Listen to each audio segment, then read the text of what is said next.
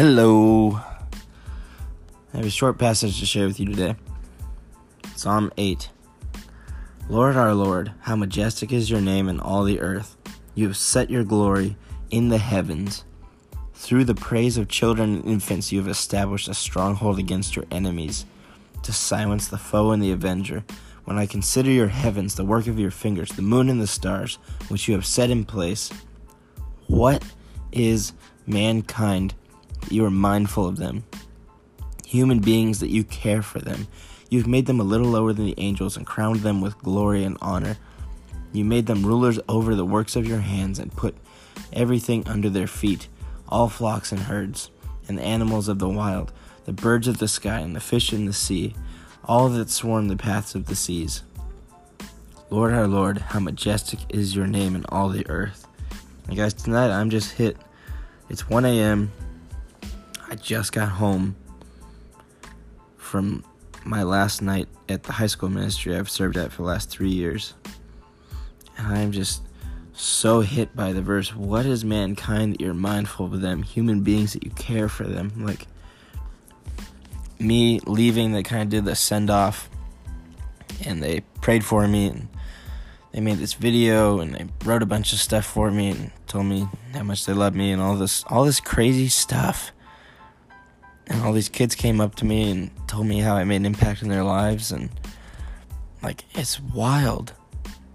And I get home 10 minutes ago, and I sit down, and I'm like, God, who am I that I get to be a part of that? Why did you use me that way? I am an idiot sometimes. Like, God, why in the world did I get to be used that much in that many people's lives, that deeply? Why do I get to be used like that? I'm so unworthy to be in that position. But God uses us. And all those times where I was an intern and I'm there, first one there, last one to leave, putting tables away, sweeping the floor, whatever, and you think God doesn't see it, it's not making an impact, I'm wasting my time. No, like, God is using every bit of your faithfulness in service to other people to impact them. It does not go to waste. I promise you. God's seeing how you're being faithful, and He loves you, and it's going to come back to you one day, and you're going to go, whoa, I didn't see any of that. How in the world did that happen? Because I'm just me. But yet, these people are telling me I made this huge impact on them. I know it wasn't me, it was the Lord. But how did that happen through me? Like, there's no way. But it did. God sees your faithfulness. And if you're not serving anyone or anywhere or in any ministry, I challenge you to do that. Ask God where, who, when, how He wants you to serve, and go serve people. Start loving people with the love of Christ, and let that work in their lives and in your life. But never lose the awe that God chooses to use you and me. New Testament says that we've been given the gift of the message of reconciliation.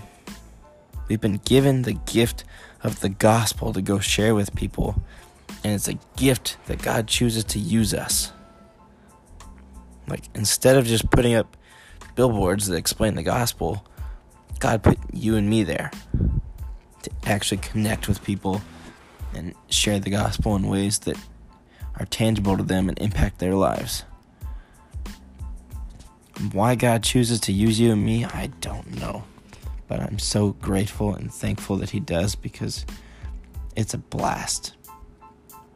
And when you turn back and at these rare moments in ministry or in serving people where you get to hear a little bit of the impact that God's made through you, you have no other reaction than to just look up and say, God, thank you. Thank you for using me. Thank you for putting me here. and letting me just be a small part of this. Like, I am so unworthy, but thank you. Thank you, thank you, thank you, God.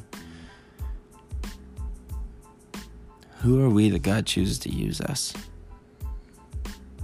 Maybe if you are serving ministry and you're like, yeah, I'm pretty dang good at this ministry thing and I'm killing it. Like, maybe it's a pride check for you then. Go back to that Psalm 8 and say, God, who am I? Who am I that you would use me?